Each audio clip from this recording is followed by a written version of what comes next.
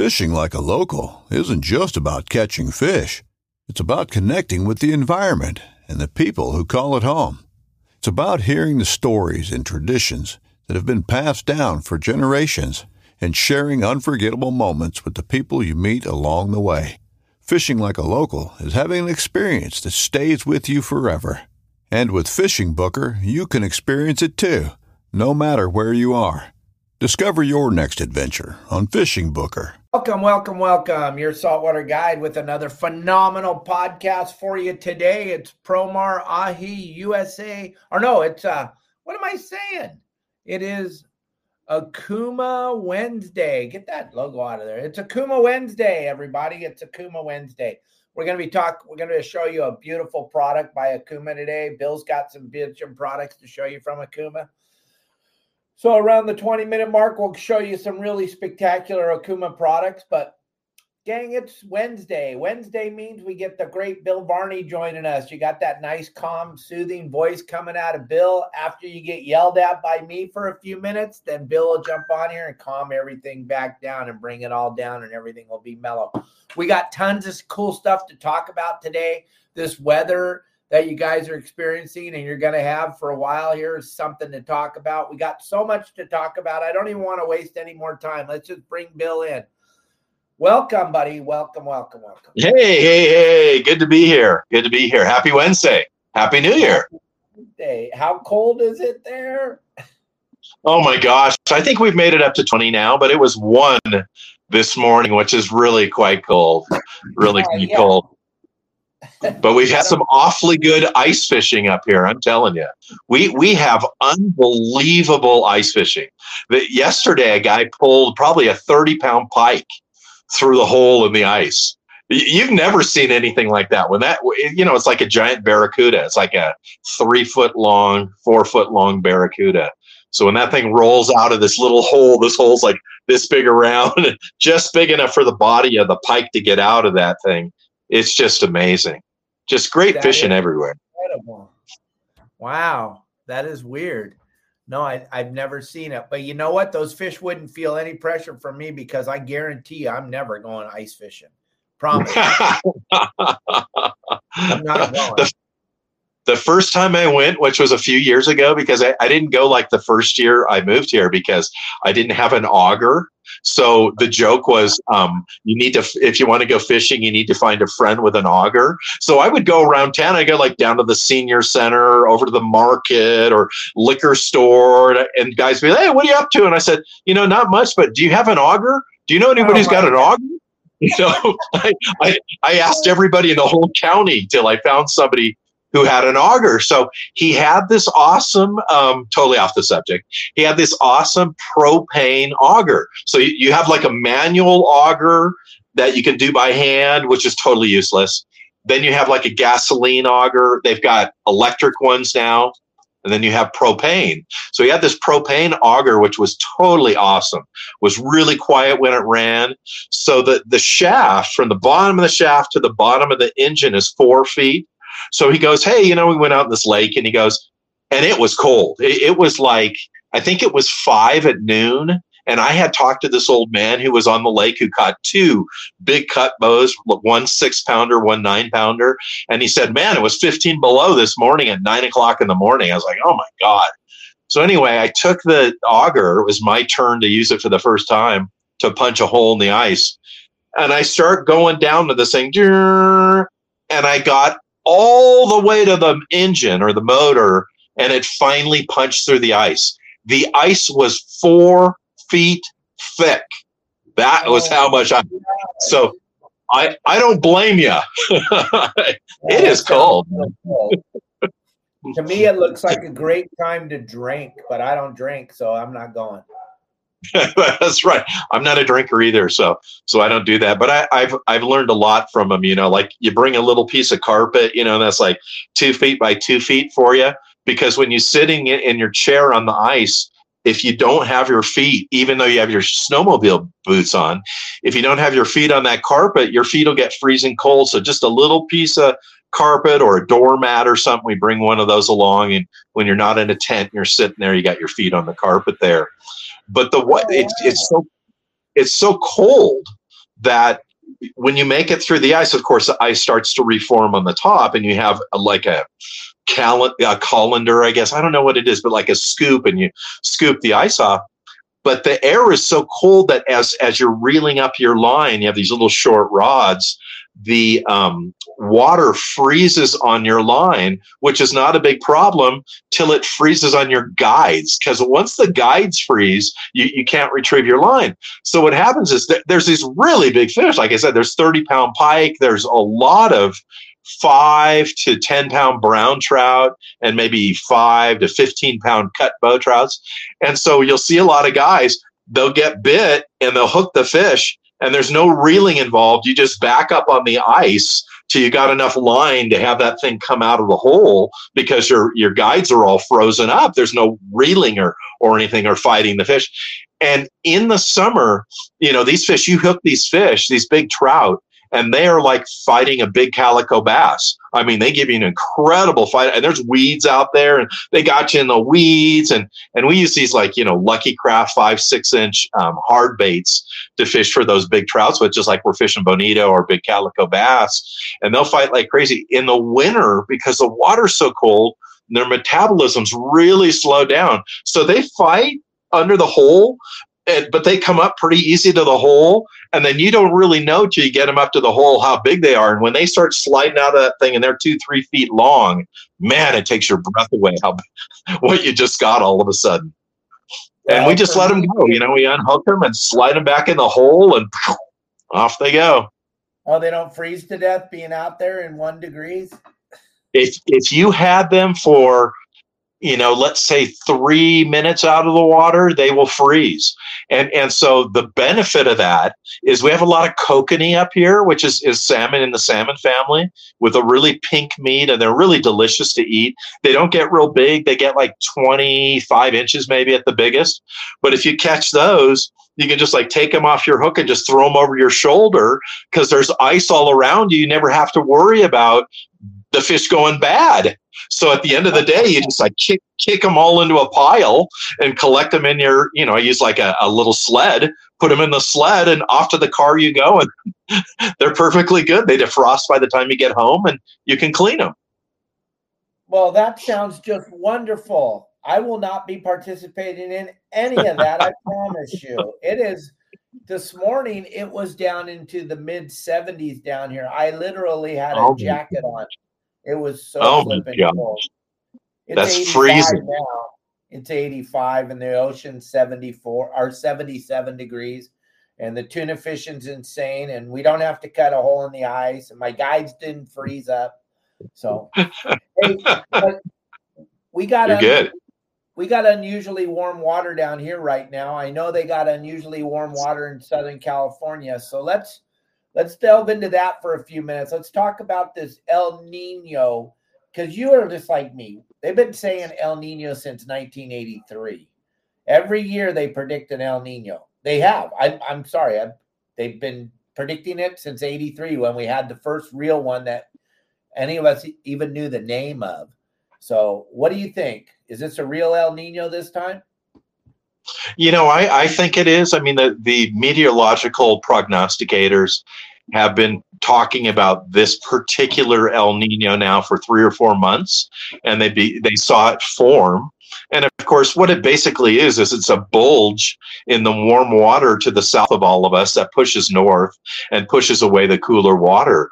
When we're looking at the water temperatures all the way to Santa Barbara are still up in the 60 degree, 62 degree. I mean, Santa Barbara was 61 the day before yesterday at a time of year where it's normally about 56 right now.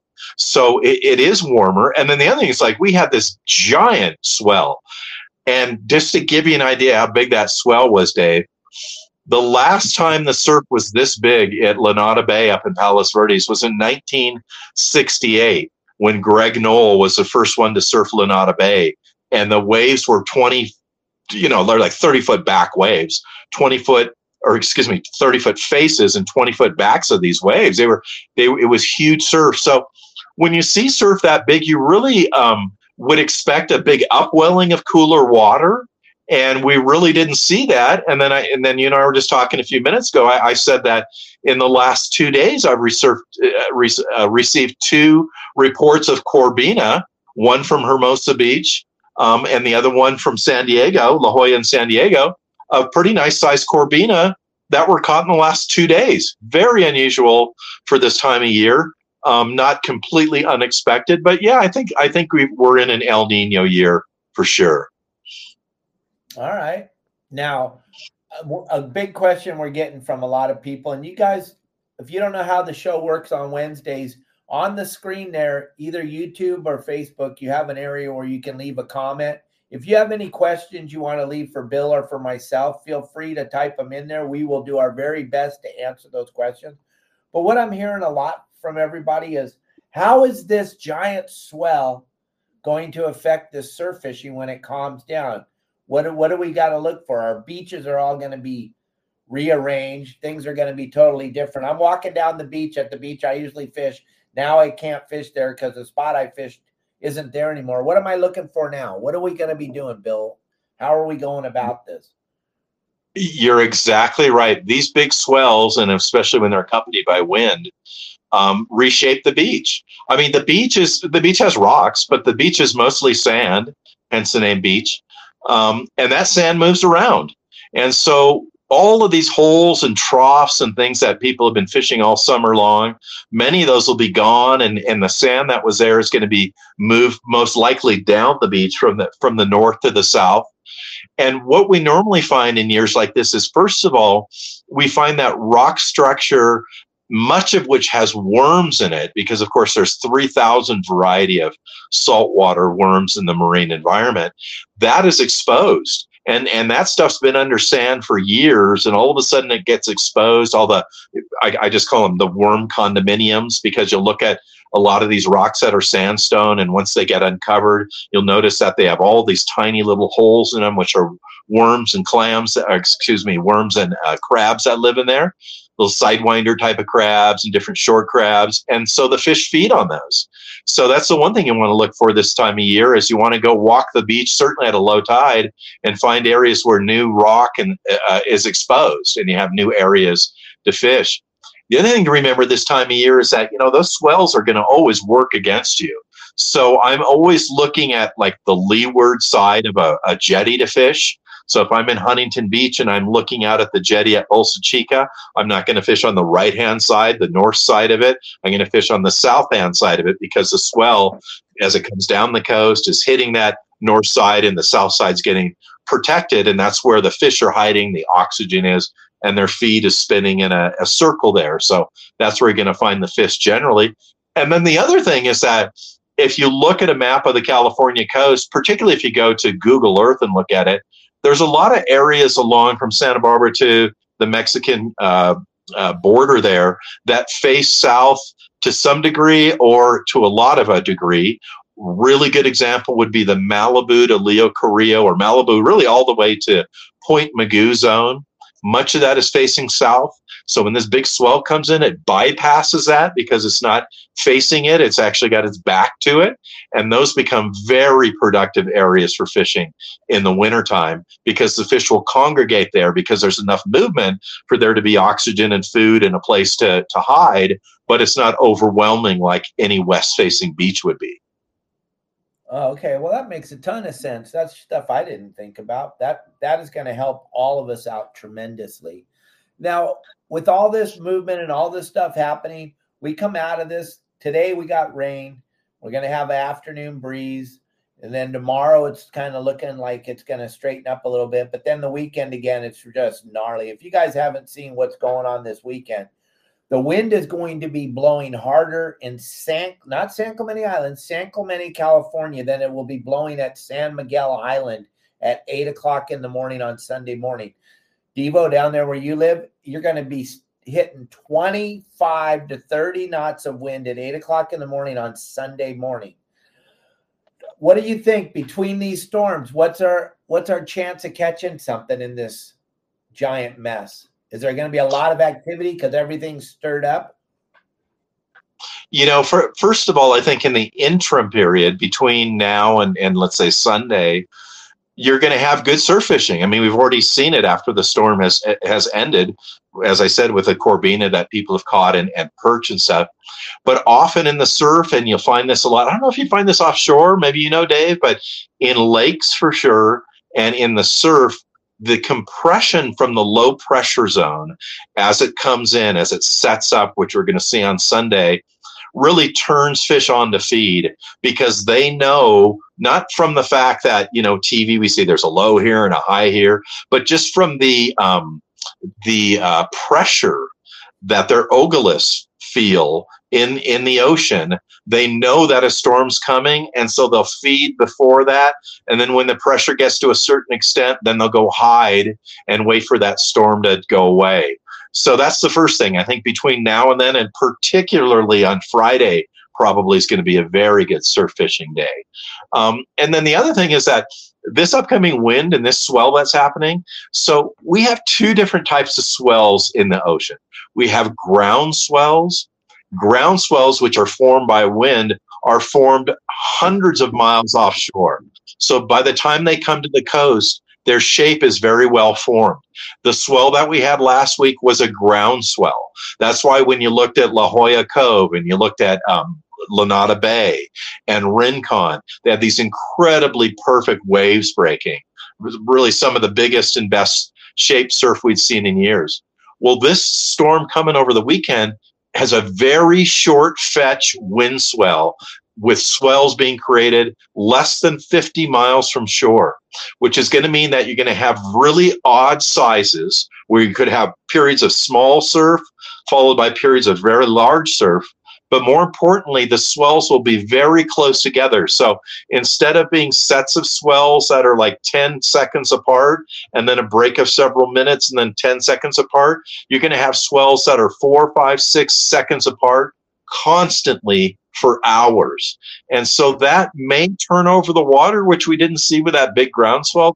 It's really hard to say. It depends on how strong that push is from the south, pushing up that warm water. But this wind swell that's coming will affect the surf fishing on the beach, and it may take 3 or 4 or 5 days for it to recover.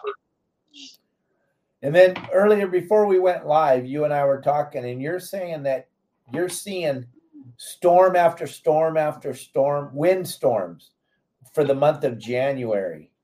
Can you talk about that for a little bit? Let the people know where they could, because like I have windy.com and I can see 13 days ahead, but I can't see that far ahead. Where do you get your info? A lot of us out here want to know where you're getting your information from. Yeah, probably one of the best places is Wavecast, Wavecast. And Wavecast, which is out of Southern California and is actually a surfing, I mean, they're oriented toward surfing, so it's more of an inshore, is very, very accurate. I must say, I have been following meteorology for decades. And some meteorologists are good. The rest, which are the ones you see on the news on TV, are not as accurate. Nathan Kuhl, who is the meteorologist here, the chief meteorologist, he's very accurate. And so what Nathan does is he not only, gives you a forecast of the wind and the weather and the surf and the water temperature and all the stuff that we need to know, he actually looks into where all of these swells are originating, and he gives you it in graphic format, much from NOAA, showing you exactly where, in this case, in the Aleutian Islands, these storms are beginning to spin off really the outer edge of Russia or Mongolia, and then become a storm in the Aleutian Islands, and then make their way down the coast and eventually come to Southern California. But when the summer comes, so much of our storms come from the south, and there's two major areas where they come from May to, let's say, October, and that would be way down by Australia, New Zealand, Picatin, and then off of Antarctica. And then from there north, and those storms, they're originating thousands of miles away, and their swells are making it all the way to Southern California. And so if you've got 30-foot surf off of Antarctica, it's going to be about 4 to 5 feet when it gets all the way up here. Then when we get to about June, the hurricanes begin to form off of Veracruz, Mexico. So if you were to look at a picture of Mexico, right below Mexico, Veracruz, which is right above the border of Honduras, I believe it's Honduras, or Panama, and Mexico, is a very small area of land between the Gulf and between the Pacific Ocean. And that is where all of these hurricanes originate, that we get a large percentage of them in the summer start right there. And so he follows all of those from land into the water, and then their strength and their direction and so on and so forth. So Wavecast is a great thing to review because he comes out 2 or 3 days a week and gives you updated information. He gives you information that's good for 2 or 3 weeks in advance. Everything you need to know about surfing, surf fishing, being on the water is right there. Nice. Hey, real quick, I know we're into this big time, but let me show you guys something. This is the new Alejo series reels by Akuma. This is their 2-speed reel. John Bretza calls it the Mini Makaira. He's been on our show before. This is an incredible machine. Watch this. Look at this real quick. I want to show you this video real quick, and then Bill and I'll get back into discussing what's coming down the pipe. Hey guys, this is John Bretza, Director of Product Development for Akuma Fishing Tackle. And what I have here is exciting, new, upgraded Alejos 2-speed reels. For all you tuna guys, bottom fish guys, anybody that wants something that's super durable, heavy duty, but you can fish lighter tackle, this is it. I refer to this as a Mini Makaira. So what we've done with the Alejos updates is that we've taken the dual force drag system that's in the Makaira and we've mirrored that inside the. Isn't that crazy how bitchin' that reel is? That reel is incredible. If you want to learn more about this, you can look up Alejos, the Alejos 2-speed reel on YouTube. There's videos about it. But gang, this thing is like a winch when you're catching that yellowfin. I just caught a whole bunch of yellowfin on New Year's Day with Pete Grosbeck. I was using the Alejos, and I didn't even have to use the rod. I just put the rod on the rail and just turn the handle, and it just winches those fish right in. It's a phenomenal reel, and it looks really good on those the PCH rods. It looks like they were made to fish with each other. It just complements the rod so much. Check out the Alejo series reels at Akuma. You can get these at your local tackle stores. If they're not selling them at the local tackle stores, tell them you need them. You got to get those Alejos in here. We want these, gang. Let them know. You will not be disappointed with this reel. It's like John said, it's the Mini Makaira. And if you know anything about Makairas, you'll know what we're talking about. So I just wanted to show that to everybody. And thank you, Akuma, for being a part of our shows on Wednesday. We both appreciate it. Since we're talking about reels for a minute, Bill, I know you have a couple of Akuma reels there that you and I were talking about earlier, how bitching they are to fish in the surf, because not that they're a poorly made reel, but they're less expensive than the big dog reels. And you and I, we talked before we went live. We're not always holding. Sometimes we bring someone else with us and they're holding the reel and they like to lay it down. Go ahead. Yeah, you got me on my soapbox now. Uh-oh, putting those rods down in the sand. Ay caramba. You know, when it comes to a surf fishing rod, you can spend $300 or $400. The sky's the limit. As long as you don't back over it or slam in the car door or something like that. You just need to rinse off that rod. You can use it your whole career of surf fishing and hand it down to your grandkids. When it comes to reels, the exact opposite is true. I would never spend more than $100 on a spinning reel, and who knows, with inflation, maybe that'll change. But the reason for that is that there are a ton of good reels out there, but the likelihood of your reel at the beach getting sand in it, one grain of sand, just needs one single grain of sand that will get in there. It will find its way to the bearings. I don't know how it does it. It'll get hung up in that grease in the bearings, and before you know it, you won't even be able to turn the handle of your reel. And the thing about most spinning reels, unless you're up in the $1,000 range, is they're not serviceable. They cost too much to take it all apart and clean it all up and put all the new parts in and put it back together. So I always I always purchase reels that are under $100. And a couple of the best reels that are made are by Okuma for the surf. One of them was the Rocks reel, which they no longer manufacture. And then another one are these Avenger reels. Here's one in the box. That's the Avenger 2500 or the Avenger 3000. Those are both the sizes that you're looking for. These spinning reels are very lightweight. They probably weigh about 6 to 7 ounces. They cost somewhere between $50 and let's say $75, depending on which size you get. And when you take a look at one, I took one out of the box here, and of course it's got line on it. I love using this Cajun red Zepco line in the surf because it's really easy to see. But they've got enough ball bearings where they have very good action to them. They have a great drag on them. It's a great bargain. What you don't want to do in the surf is you don't want to ever let your rod go underwater. You don't want to ever set your rod and reel down in the sand. You're going to find sand will get in your reel from being in the wind. You might get it on your hands. You might catch a fish and taking the hook out of the fish, and then a few grains of sand get on your hands, and those go onto the reel when you're reeling. And before you know it, they make their way somehow into there and get into the inside components, which ultimately frees that reel up. So stick with the less expensive reels. I tell everybody when you see, these Avengers go on sale for $60, $55, buy a couple of them, put line on both of them, put one in the trunk of your car. So if you go down there in the morning and you realize your reel had gotten wet and you can't turn the handle, you can take it off, put on the new reel, re-rig it, and you haven't lost a tremendous amount of money.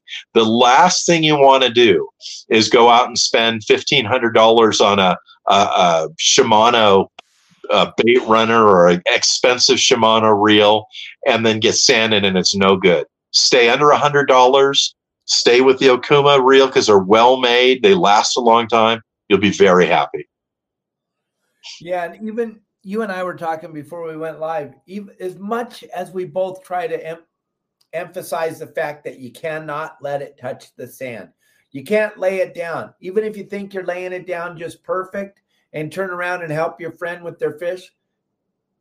Like Bill said before, one single grain of sand, I don't know how it does it, but it finds its way into the bearing every single time. And then the reel's done. And if it's a conventional reel or a spinner, sand is the number one enemy. So don't go taking your multi-million-dollar reels down to fish in the sand. I know you're excited because Bill's on the show every Wednesday and he's talking surf fishing and you're like, oh yeah, don't do it. It's not worth it. I'm telling you, Kelly girl and I, we love to fish and we fish all over the place. And we were in Los Barillas and I just got the brand new Okuma Komodos. We got 2 of them, one for her and one for me. And we got fishing them on our 9-foot rods. And I turned around and she had laid it down to come over and take a picture of me. That reel, it still had plastic on the side plates. Just throw it in the trash. It's over. It doesn't even matter, gang.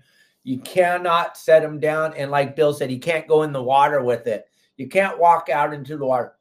It's not like the lake. We can do that in the lake. When we're stream fishing, trout fishing, or we're fishing lakes, yeah, we walk into the water all the time and we're fishing.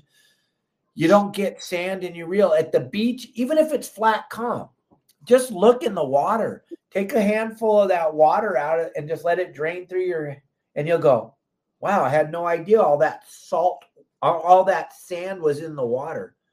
It's everywhere, right, Bill? You can't get around it. Absolutely. People send me, fish reports all the time. Every day I get 1 or 2, which is fantastic.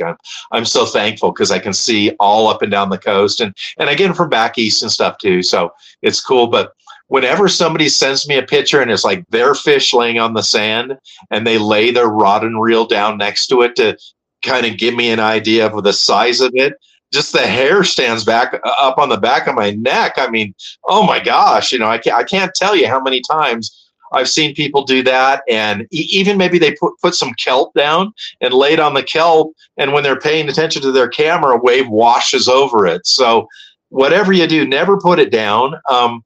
At our booth coming up here at Bart Hall shows, we'll have sand spikes, these little sand spikes that are folding, and they'll fit in your back pocket, and you can just carry one of those along with you and just put it in the sand when you decide you need to tie a knot or take a fish off, and put your rod in there, and you're good to go. No sand. You don't want to lay it down in the sand in any manner. And if you do what I do, sometimes dig a hole and then get the butt of it down there and fill it up so it doesn't fall over. Now I've got all this sand on the butt of my rod, and if I don't remember to immediately go out and carefully wash it off, I can get it on my hands, and in the reel it goes, and that's the end of that. Now, Penn makes sealed fishing reels, sealed spinning reels. They were designed for striper fishing back east. And when you go back to Massachusetts and Long Island and Massachusetts and back there, that zone, Connecticut, dudes are, women and men are anglers are fishing for striper. And they go out in the water to fish, up to their this deep with the rod and reel and fish in that saltwater. But they use these sealed spinning reels. The reason that we can't use those here on the West Coast is that the smallest model made weighs about 2 pounds. They are so heavy. I mean, they're almost like a Bradley assault vehicle. They're so heavy. They have all this extra metal on the outside of them that for our light line surf fishing, for the way that we walk up and down the beach, for the number of hours that we fish in surf fishing now, they're just too heavy to use. So nobody's come up with a sealed lightweight reel. And when they do, I know from these other reels that were sealed, they're very expensive. So just stick with those inexpensive ones, and whatever you do, don't put your rod down in the sand. Don't put it in the water. And when waves come to splash up on you, try to turn your back to the wave if it's splashing up, and keep your rod away from the surf. Because just like you said, Dave, if you took a handful of that water, the reason that it's turbid or not clear is because there's all this sand suspended in it, spinning around, and that gets on your hands or splashes up on your reel, and then you got a good chance of having the reel break. I remember a few years back, probably about 15 years ago, maybe, I took a plastic bucket of spinning reels. I had 16 spinning reels in it, up to save on tackle, when my buddy Roger was running the place up there. And I went up to his reel guy and I handed it to him. I said, "Hey, I need you to go through each one of my spinning reels and, get the sand out there and get them running and stuff." And Roger came walking over and he looks at me and he goes, "So what are we supposed to do with these? There's no way they could fix them." He just handed them back to me. He said, "Just throw them in the trash can or use them for parts." Yeah, because it's weird how the sand just makes its way inside that reel. It doesn't even matter. We got a couple of questions here. One is coming from me. I'm going to ask that in a minute. But Trevor was asking what kind of fish are running right now in California. Again, Trevor, if you're coming into California to go try to fish right now, it's going to be really tough to pick a window to come out on a boat and actually go fishing, because of the fact that we have storm after storm after storm, and to try to predict that ahead of time. But if you do want to come out here and do something really exciting, we are hoop netting right now, and the hoop netting is absolutely off the hook, the best lobster fishing we've seen in a long time. So if you and your family were to come out here, you're each allowed to have 7. And how cool would it be to come to Southern California and catch the most sought-after lobsters in the world? And I have this conversation, Bill, all the time with the people from New England and Maine. They're like, "Ours are the best." And I say, "Well, why do ours cost $38 and yours cost $12 if yours are the best?" That's I know $100 bill is worth more than $1. I know some of you like dollars, and that's cool, but it's the same thing with lobsters. If the lobster costs $38, it's probably for a reason, and yours costs $12. It's probably for a reason. I don't know. We talked about this with Tommy Gomes. People have their taste. Their taste is their taste. But until you've tasted our lobsters. So, Trevor, I would come out to Southern California and go lobster fishing. Then I know I'm going to catch something, because the lobsters love the weather. Then the next thing, Bill, on this is braided line. I just got this through a text message from Evan. You want to know braided line in the surf. Do you use braided line? Do you use monofilament, and why? Okay. Going back to the last question, just real quick, the stuff that's running right now in the surf would be really all of our California surf fish, with the exception of Corbina. They're normally dormant, quote unquote, in the winter because they go in the estuaries in the back of the harbors and so forth. But with that said, in the last 2 days, I've gotten 2 reports of them. So really kind of everything, but in particular this time of year is really good perch fishing for barred surf perch, walleye surf perch, and calico surf perch. But going to the question of braid, I do not use braid in the surf if I'm fishing with bait. And the reason for that is that braid has no stretch to it. So if I was fishing braid in the surf, when you're fishing in the surf and you're bringing that fish in, you've got the fish fighting you. You've got waves pushing the fish in. You've got water sucking out and pulling the fish out. You don't have the benefit of your drag kicking into gear and really giving you a benefit of a drag. For example, if I'm out on the boat with Dave and I hook a big yellowtail or tuna, that fish is going to take a long run. The line's going to peel perfectly off my conventional reel until it gets tired, and then it's going to go into the spin and make its way back up to the surface. In the surf, you have all this pushing in, pulling out in these short durations, so you don't have enough time for your drag really to kick in. So if you don't have stretch in your line, these surf fish, they have very soft mouths. It's going to pull that hook right out of its mouth. So if I'm bait fishing, I'm using a single hook like a Gamakatsu split shot, drop shot hook, or an owner mosquito light hook. I'm going to always be fishing mono because I want my rod to bend a lot and act as a shock absorber, my line to stretch a little bit and act as a shock absorber, and lastly, my drag to kick in. Now, on the other hand, if I'm saying, okay, I've got my conventional reel, so here's an example.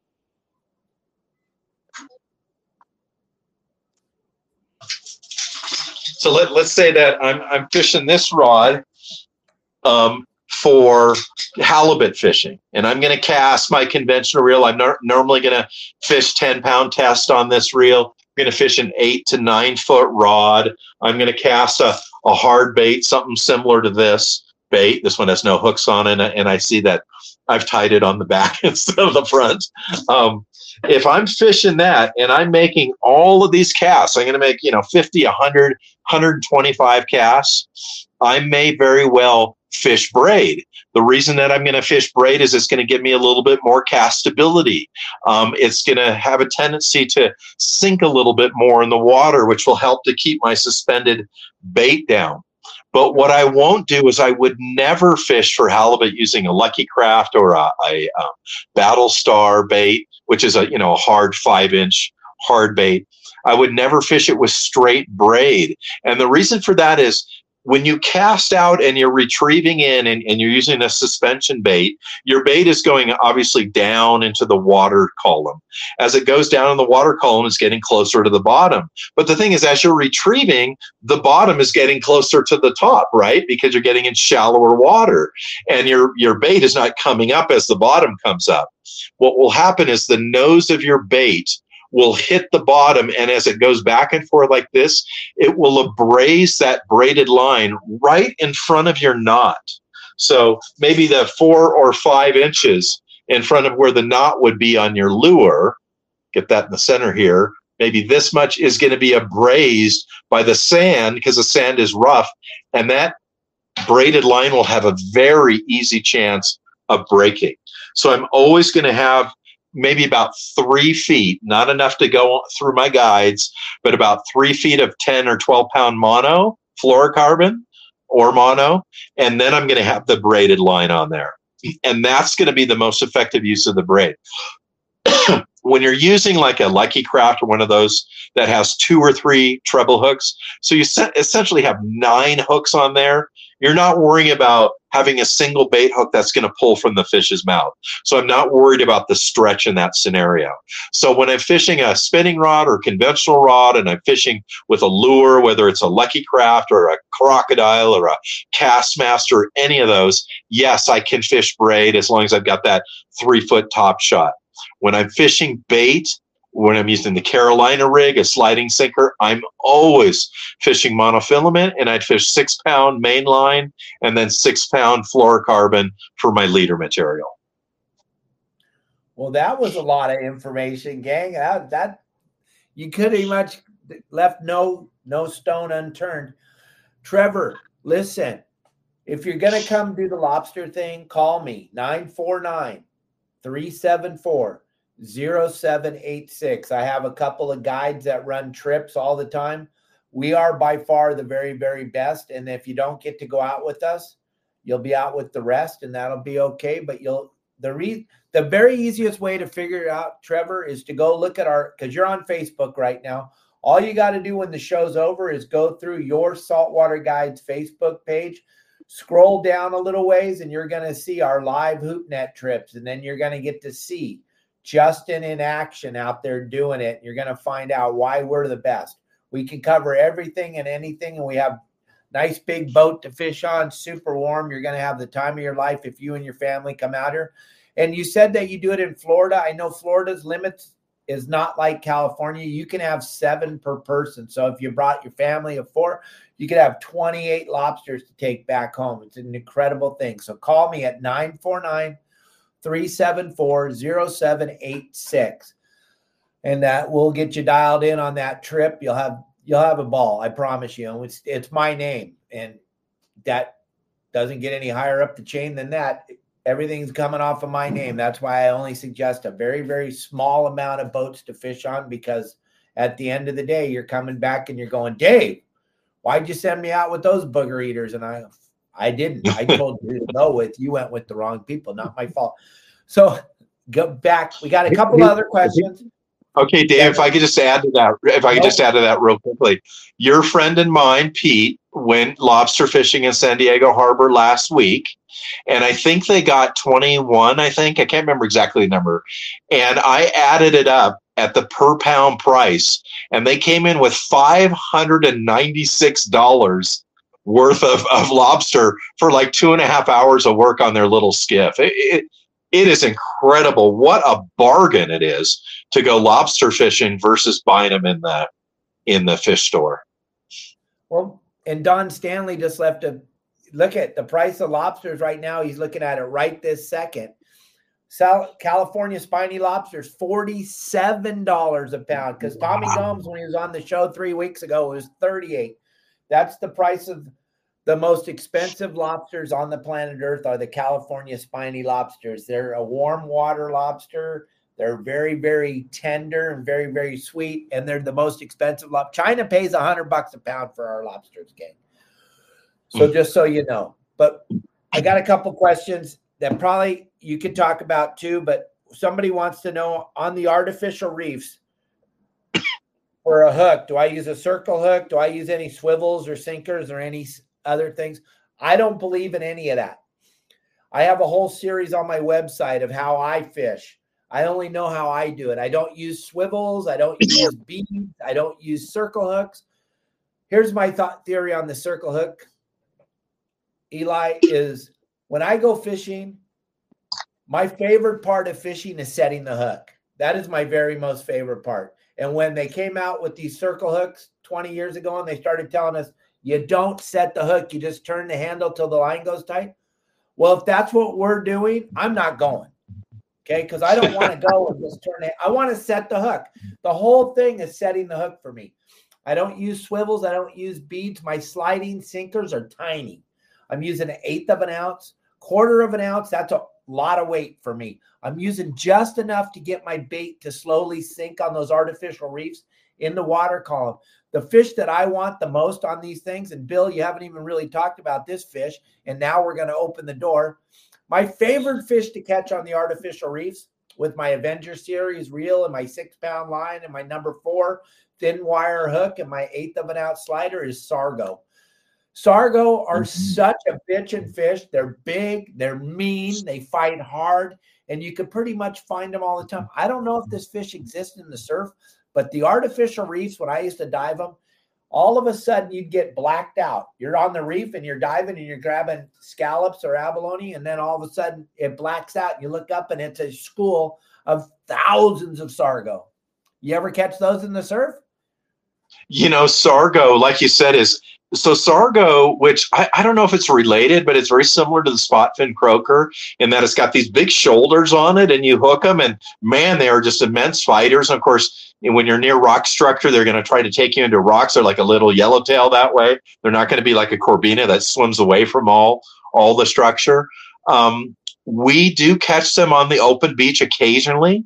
Normally you find them adjacent to rocks is almost always where you're going to find them, because they love eating limpets and the sidewinder crabs that live on those rocks. They're not big sand crab eaters. But with that said, my buddy Ken, he caught the biggest one I've ever seen, over 5 pounds, right in the middle of Bolsa Chica State Beach. It was 2 miles from a rock. And the only thing I can figure there is, it was on the way from A to B, and in the interim is when it got caught. But yeah, we catch them on the open beach, but anywhere you can find rocks that are adjacent to sand, you're going to find Sargo.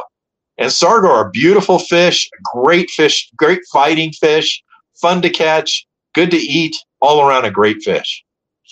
Yeah, they're related to the white sea bass gang. They're in the croaker family, like the yellowfin croaker, spotfin. They're a big croaker, but they're a different shape than other croakers. And like Bill said, they got big shoulders. They're mean. But you can get into these schools of them on the artificial reefs, but it's about keeping your bait suspended. The whole key with that Sargo fishing is as your bait sinks, you want it to sink as slow as possible. If you're firing a bait out and it's going to the bottom right away and it's not giving you any time, you're not going to get a Sargo. They're suspended. They're not on the bottom.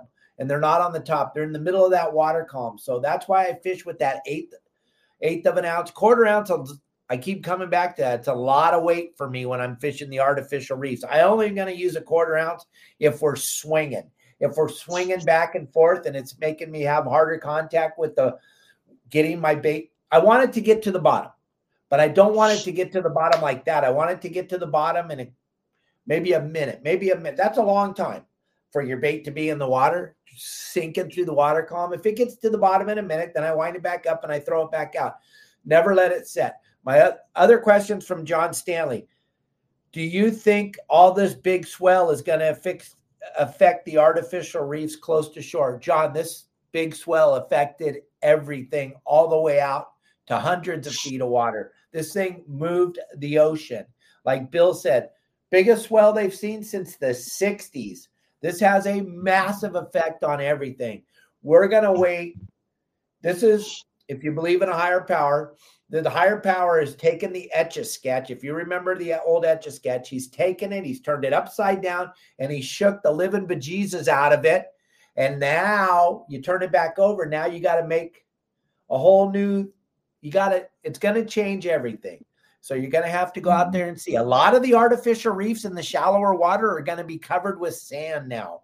Lots of the reef is going to be covered with sand, which we haven't seen this phenomenon in such a long time because we've never seen the swell like this. So spots that we fished are going to be covered with sand. Other spots are going to be more exposed than they were before. And Bill can talk about that, surf fishing. That's what's going to be going on right now. Like we talked in the beginning of the show, Bill, you're going to get down to the beaches that you've been fishing for 30 years, and they're not going to be the same as they were because the whole thing just changed, right? That's exactly right. There was a good episode of about getting gold up in Nome, Alaska, where a giant storm came in last year. And that was a really eye-opening good example that anglers should pay attention to, was the fact that, so they had these spots where they were digging up gold out in the ocean, right? And they were either like dredging it up or they were using front end load or whatever they're called, not front end loaders, but a way to scoop it off of the bottom. And so they, film it underwater and you can see the cobble and kind of where a creek went through and all that stuff. When these big storms went through, there were areas where they had been digging that had 3 and 4 feet of sand on them that they had to now dig all the way through just to get back to where they were before. And then there were spots that had 3 or 4 feet of sand on them that were now completely exposed. So that is exactly what happens with these swells. It's not only the waves breaking and moving all that inshore sand around, way offshore, where you're talking about the Isa reefs, the Redondo artificial reef, the Hermosa artificial reef, off of Dockweiler, the artificial reef off of there.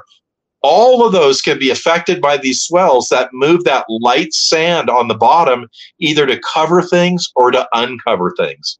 And, in surf fishing world, the best way to figure out what changes have been made and where's your next spot to fish is to look at that tide chart and go down there, of course, the beautiful tide chart, and go down there to the beach at low tide, at a minus tide. So I look at the chart. It says, okay, on this day of the week, it's going to be a -1 foot. I'm going to go take my rod and walk down on that beach, and especially places where there's jetties and there's offshore rocks and there's harbor entrances that you can now get to at that low tide, and check out what the sand has done. You'll be really amazed. It really has a tendency to fill in certain spots and then expose new spots that maybe have not been exposed for years. I think there's some spots, I can think one in particular in Huntington Beach there, Surfside, that's exposed now that hasn't been exposed since 1992. It's been that many years have gone by. So it's all going to be different, gang, if you get out there. Real quick, Bill, we got something coming up that you and I are both super involved in. We got the Fred Hall, our Bart Hall Fishing, Tackle, and Boat Show in Long Beach, California. I'm going to be up there on the 27th and 28th doing some seminars. You and Wesley are going to be there. Let's talk about the Bart Hall Show for the last 10 minutes of this. And if you got any questions, gangs, throw them up there. But if you want to go to the Bart Hall Show, you want to come see me or Bill or Wesley or any of the other great speakers speak there, we got an opportunity for you right here, right now, to save on your purchase of your tickets. You're going to be able to save. I'm going to throw the QR code up there. Or if you're ordering your tickets, you use the code YSWG, and you're going to save $2 on your ticket. And also that's going to let Bill and Pat and Bart know that you came from your Saltwater Guide. You're just not buying the ticket off the side of the road. You're buying it from your Saltwater Guide. There's the QR code, gang. I just flashed it up on the screen. If you want to come, you want to save a little bit of money, grab that QR code and make sure that you come see us. Talk about the show. What do we got coming down the pipe on this show? Oh, it's going to be really exciting. I'm totally stoked. So, Dave, you're coming up. We're so glad we're going to be seeing you up there, and we're all going to rendezvous and have a good time. And you're going to have a couple of seminars on Saturday, a couple on Sunday, and you're going to cover everything from offshore fishing to hoop netting and everything in between. And, of course, there's a game that you normally have. So we'll get some good laughs from that. And then for myself, I'm really lucky because a couple of years ago, it's been about 2 years since Wes was up there, I have surf fished quite a bit down in all along Baja, but in the Cabo San Lucas area. And my buddy had his boat down there for years, and we would just stay there and we'd go on these surf fishing expeditions. And I got in touch with a couple of guys that have now retired from down there. Jansen was one of them. Jeff Clausen's another one. But one day I was in Minerva's down there, and this young kid came in who had just caught a really big, maybe 60-pound rooster fish from actually right around the corner there, just where Cabo Falso is, right near there. And he was talking about the fish, and he said, "Oh yeah, I'm a guide." And I said, "Well, I got to go out with you." So I came back about 3 months later, and that's when I met Wes, and I started fishing with him. The guy had incredible skills. I couldn't believe some of the fish that we caught. And then as time went on, he caught more and more big fish, and he would post them on Facebook. And everybody's got to check out his site, CaboSurfcaster.com or Cabo Surfcaster on Facebook. That's probably a better place to go because all of his pictures are in one place. And he was catching Dorado, 50-pound yellowtail from the beach, 100-pound grouper, 500-pound lemon shark. I mean, just some amazing Amazing stuff. So a couple of years ago, he came up and he made a presentation with me in the pre-show seminar, fishing from Santa Barbara to Cabo San Lucas. We talked about surf fishing using light line techniques up here in Southern California, and then heavier line techniques. He fishes 60-pound braid down there in Baja, and what different techniques we use, our rigging, the equipment, the baits that we use, how to find fish at the beach, whether it's up here or down there. We talk about all those things. But this year I'm really excited because a couple of years in a row, without inviting me, he went to the show in can't think of the acronym right now, in Florida, the fishing ICAST show. And this year he caught a giant tarpon. I think it's one of the biggest ones I've ever seen. And he caught it from shore, and then he jumped in the water to finish off the fight and get it in and get his lure out and let it go. And I'm really looking forward to talking to him about that, asking him how he did it, what he used for bait, how in the world he got in the water with this fish that was, it's like 6'5". The fish was his size, I would say. So we're really excited about this show, and the show's going to have dozens and dozens of different seminars about it, just about everything. And then we're going to have a couple of seminars on Saturday, one with the Department of Fish and Wildlife, where you'll be able to ask Bonin, the commissioner, questions, along with a women's symposium on that day, which is really going to be interesting. We've got gals who are going to talk about being a woman and being a deckhand, going on the boats as a woman, joining clubs as a woman, being a writer and an editor of one of California's largest fishing tabloids, a woman who does that. So it's all going to be a great show, in addition to all of the equipment and the manufacturers and just all the fantastic stuff you find at the Hall family shows. Oh, I'm looking forward to it. I can't wait to come up there and see everybody. The way that we're doing this, gang, is on Saturday and Sunday in the morning. If you get there early, I'll be in the CCA booth.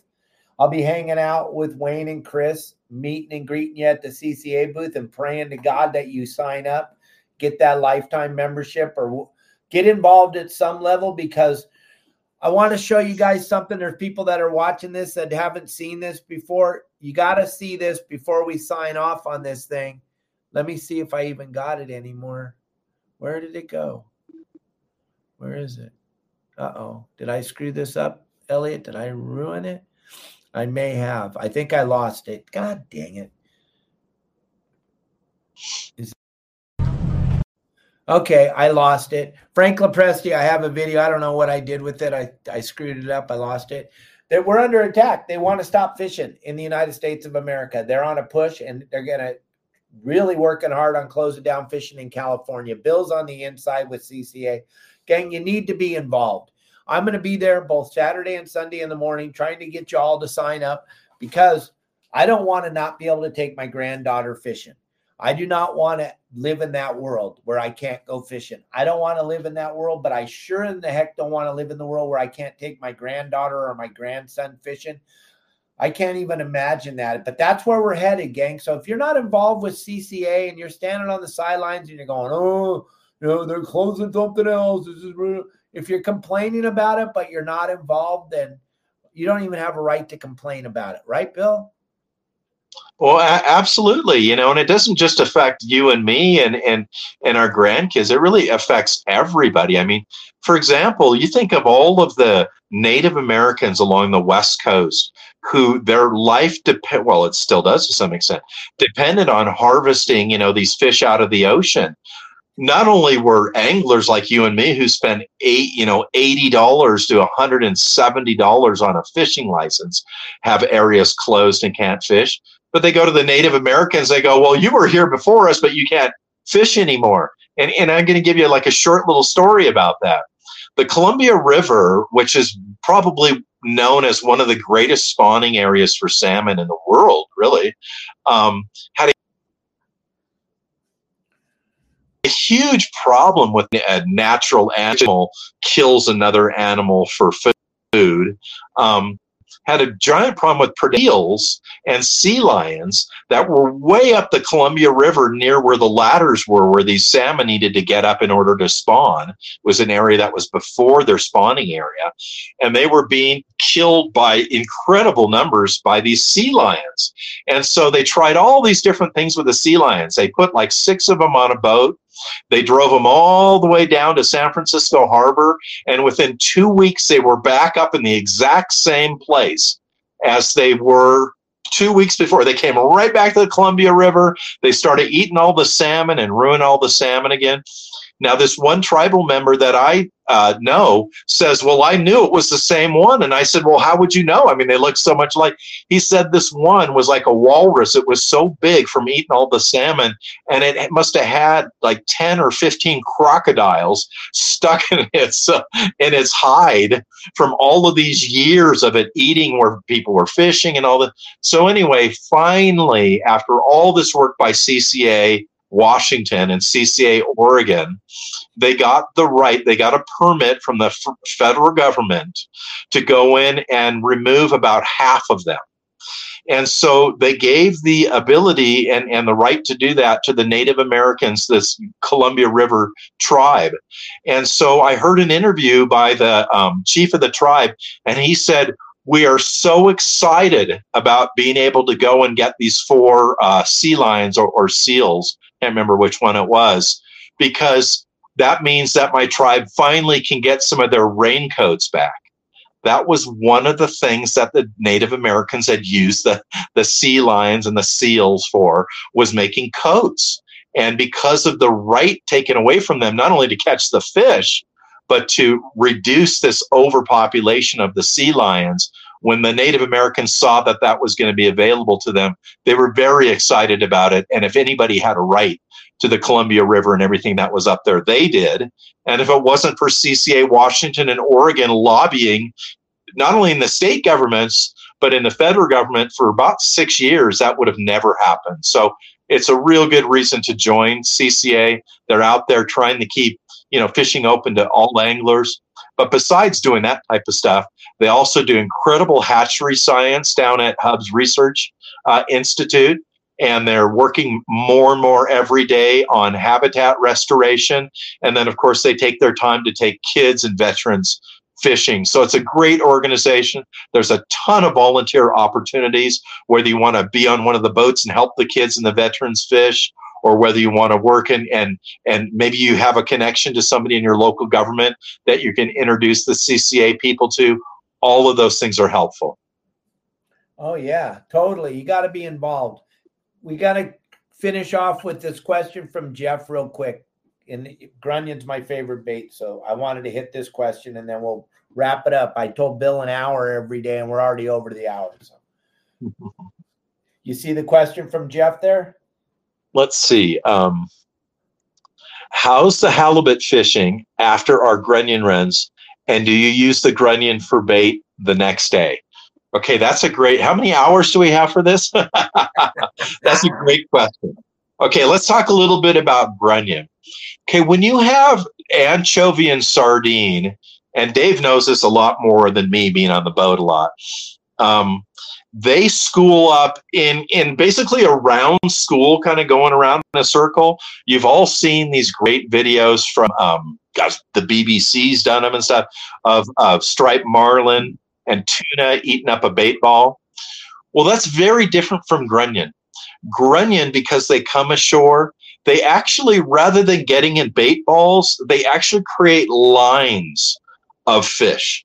So they'll create 4 or 5 or 6 lines in a row, which might be 100 feet long, 2 feet wide, and then maybe 20 feet, and then the next line, and 20 feet, the next line.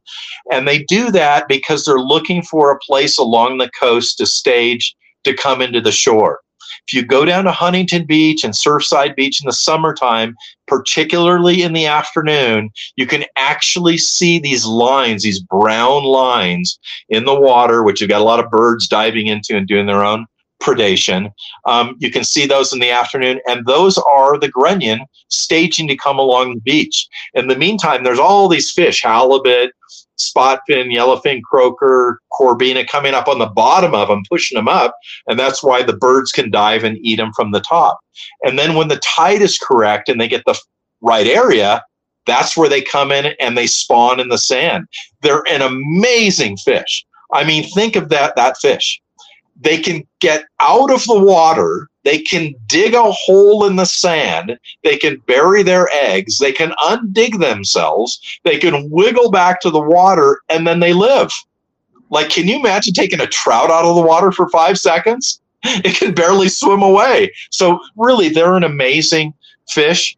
So the secret is that whenever they're out there, the halibut are following them around till they find the spot where they're going to come into shore. And that is the secret to fishing grunion and using the grunion run as a place to catch halibut. Who knows? Where do they come in? Well, you really don't know where they come in. So there's a couple of places, a couple of ways to find that out. One is you can get up in the middle of the night and in your groggy stupor with the battery running down in your flashlight, you can walk along the beach and hope you don't get mugged and try to find where they come in. And then they come in, you're like, oh, they're next to Tower 20 and they're down to Tower 24. And then what you do is the next day, the next morning, the next evening, and probably for up to another week afterwards, you can come down and line yourself up with that same spot and fish right there for halibut. And of course, you're looking to use some type of bait that is going to mimic the look of the grunion. That's the hard way. The easy way to do it is if you have a regular beach that you like to go surf fishing on, take a few minutes to get to know the lifeguards that work on that beach. Either the kid that's in the tower, or more importantly, if you can, the guy that's in the truck, normally a lieutenant. Get to know them.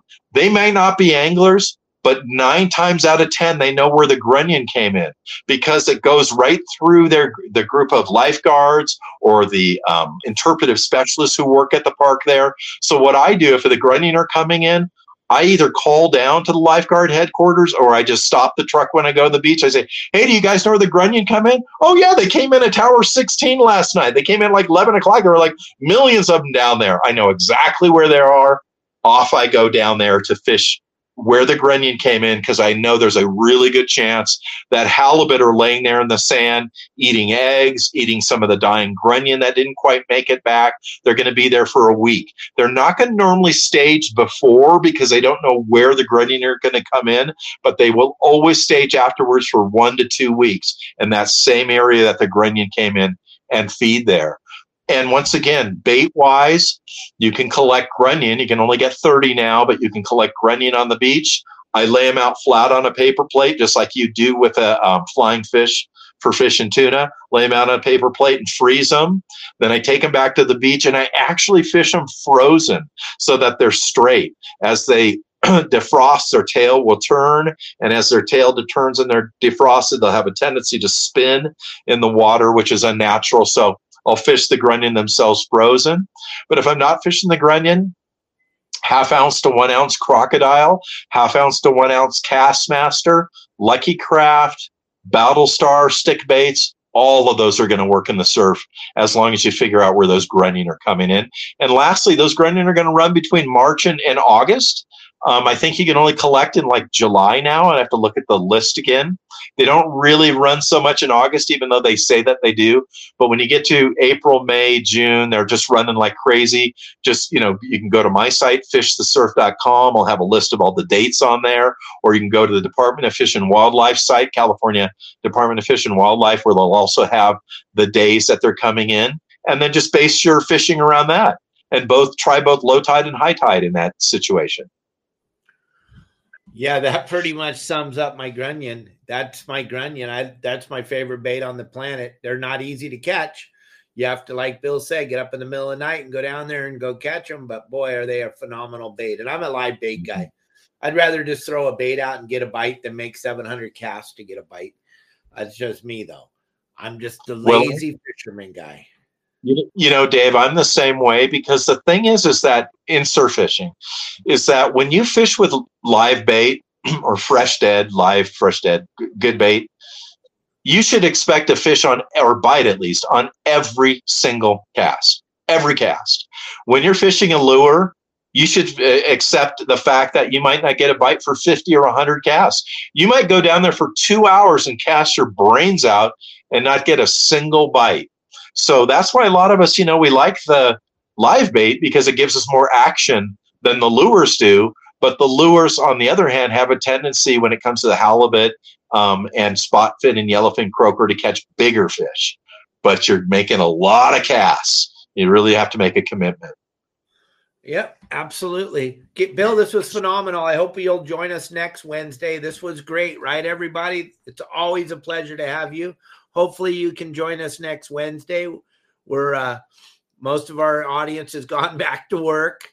We only got 40 people watching right now, but I appreciate all 40 of you. I appreciate everybody, gang. I hope you enjoyed the show today. If you're new to the show, we do this live Monday through Friday at 12 o'clock Pacific Standard Time. This Friday, I'm bringing in Amir K. He has some of the funniest comedy you've ever seen on either Facebook, TikTok, Instagram, or you can see all of his videos on YouTube. He's been in the industry of comedy for a very, very long time. And you know what his favorite thing to do, Bill? Is fish. He loves to fish. He has lots of videos on his Instagram page, but he has to be very careful because you know how the world is today. He doesn't want to lose half his audience because he actually enjoys being outside. So he's very careful. He's very, very careful. They like their people today love the white pasty people. They're way into that. They're just not too much into people with a tan. If we got a tan, they're going to figure out how you got it, and then they're going to tax the crap out of you till you're not tan anymore. No, did I say that out loud? I'm sorry. I didn't mean to. That's the kind of stuff you're going to hear me and Amir talking about on Friday, and you're going to see me talking about at the Fred Hall show. Or Bart Hall. Gosh, I did it for so long with his dad. I can't. Bart Hall. The Bart Hall show at Long Beach Convention Center. What's the date to that show? It's January 25th through the 28th. And I will be there the 27th and 28th. I'll be at the CCA booth in the morning, getting the show started. Then I'll go over to the Akuma booth and the Promar booth. And then I'll be on stage at noon, and I'll be on stage at 3 o'clock. So please stop by and see myself, see Bill. Grab those tickets, that QR code's on the video. Just rewind it and go watch it. You'll see it. Get Bill's calendar. We talk about it every week. He even talked about it today on the show. If you want to know when the tide is and what's going on, grab that calendar. The QR code's right there on the screen. I will see you all tomorrow. Hopefully Kelly Girl will be with us. I'm hoping and praying she will be. And then on Friday, we got Amir K. Go check out all his comedy. He's a funny, funny man. Bill, thank you very, very much. And everybody else, thank you. Bye.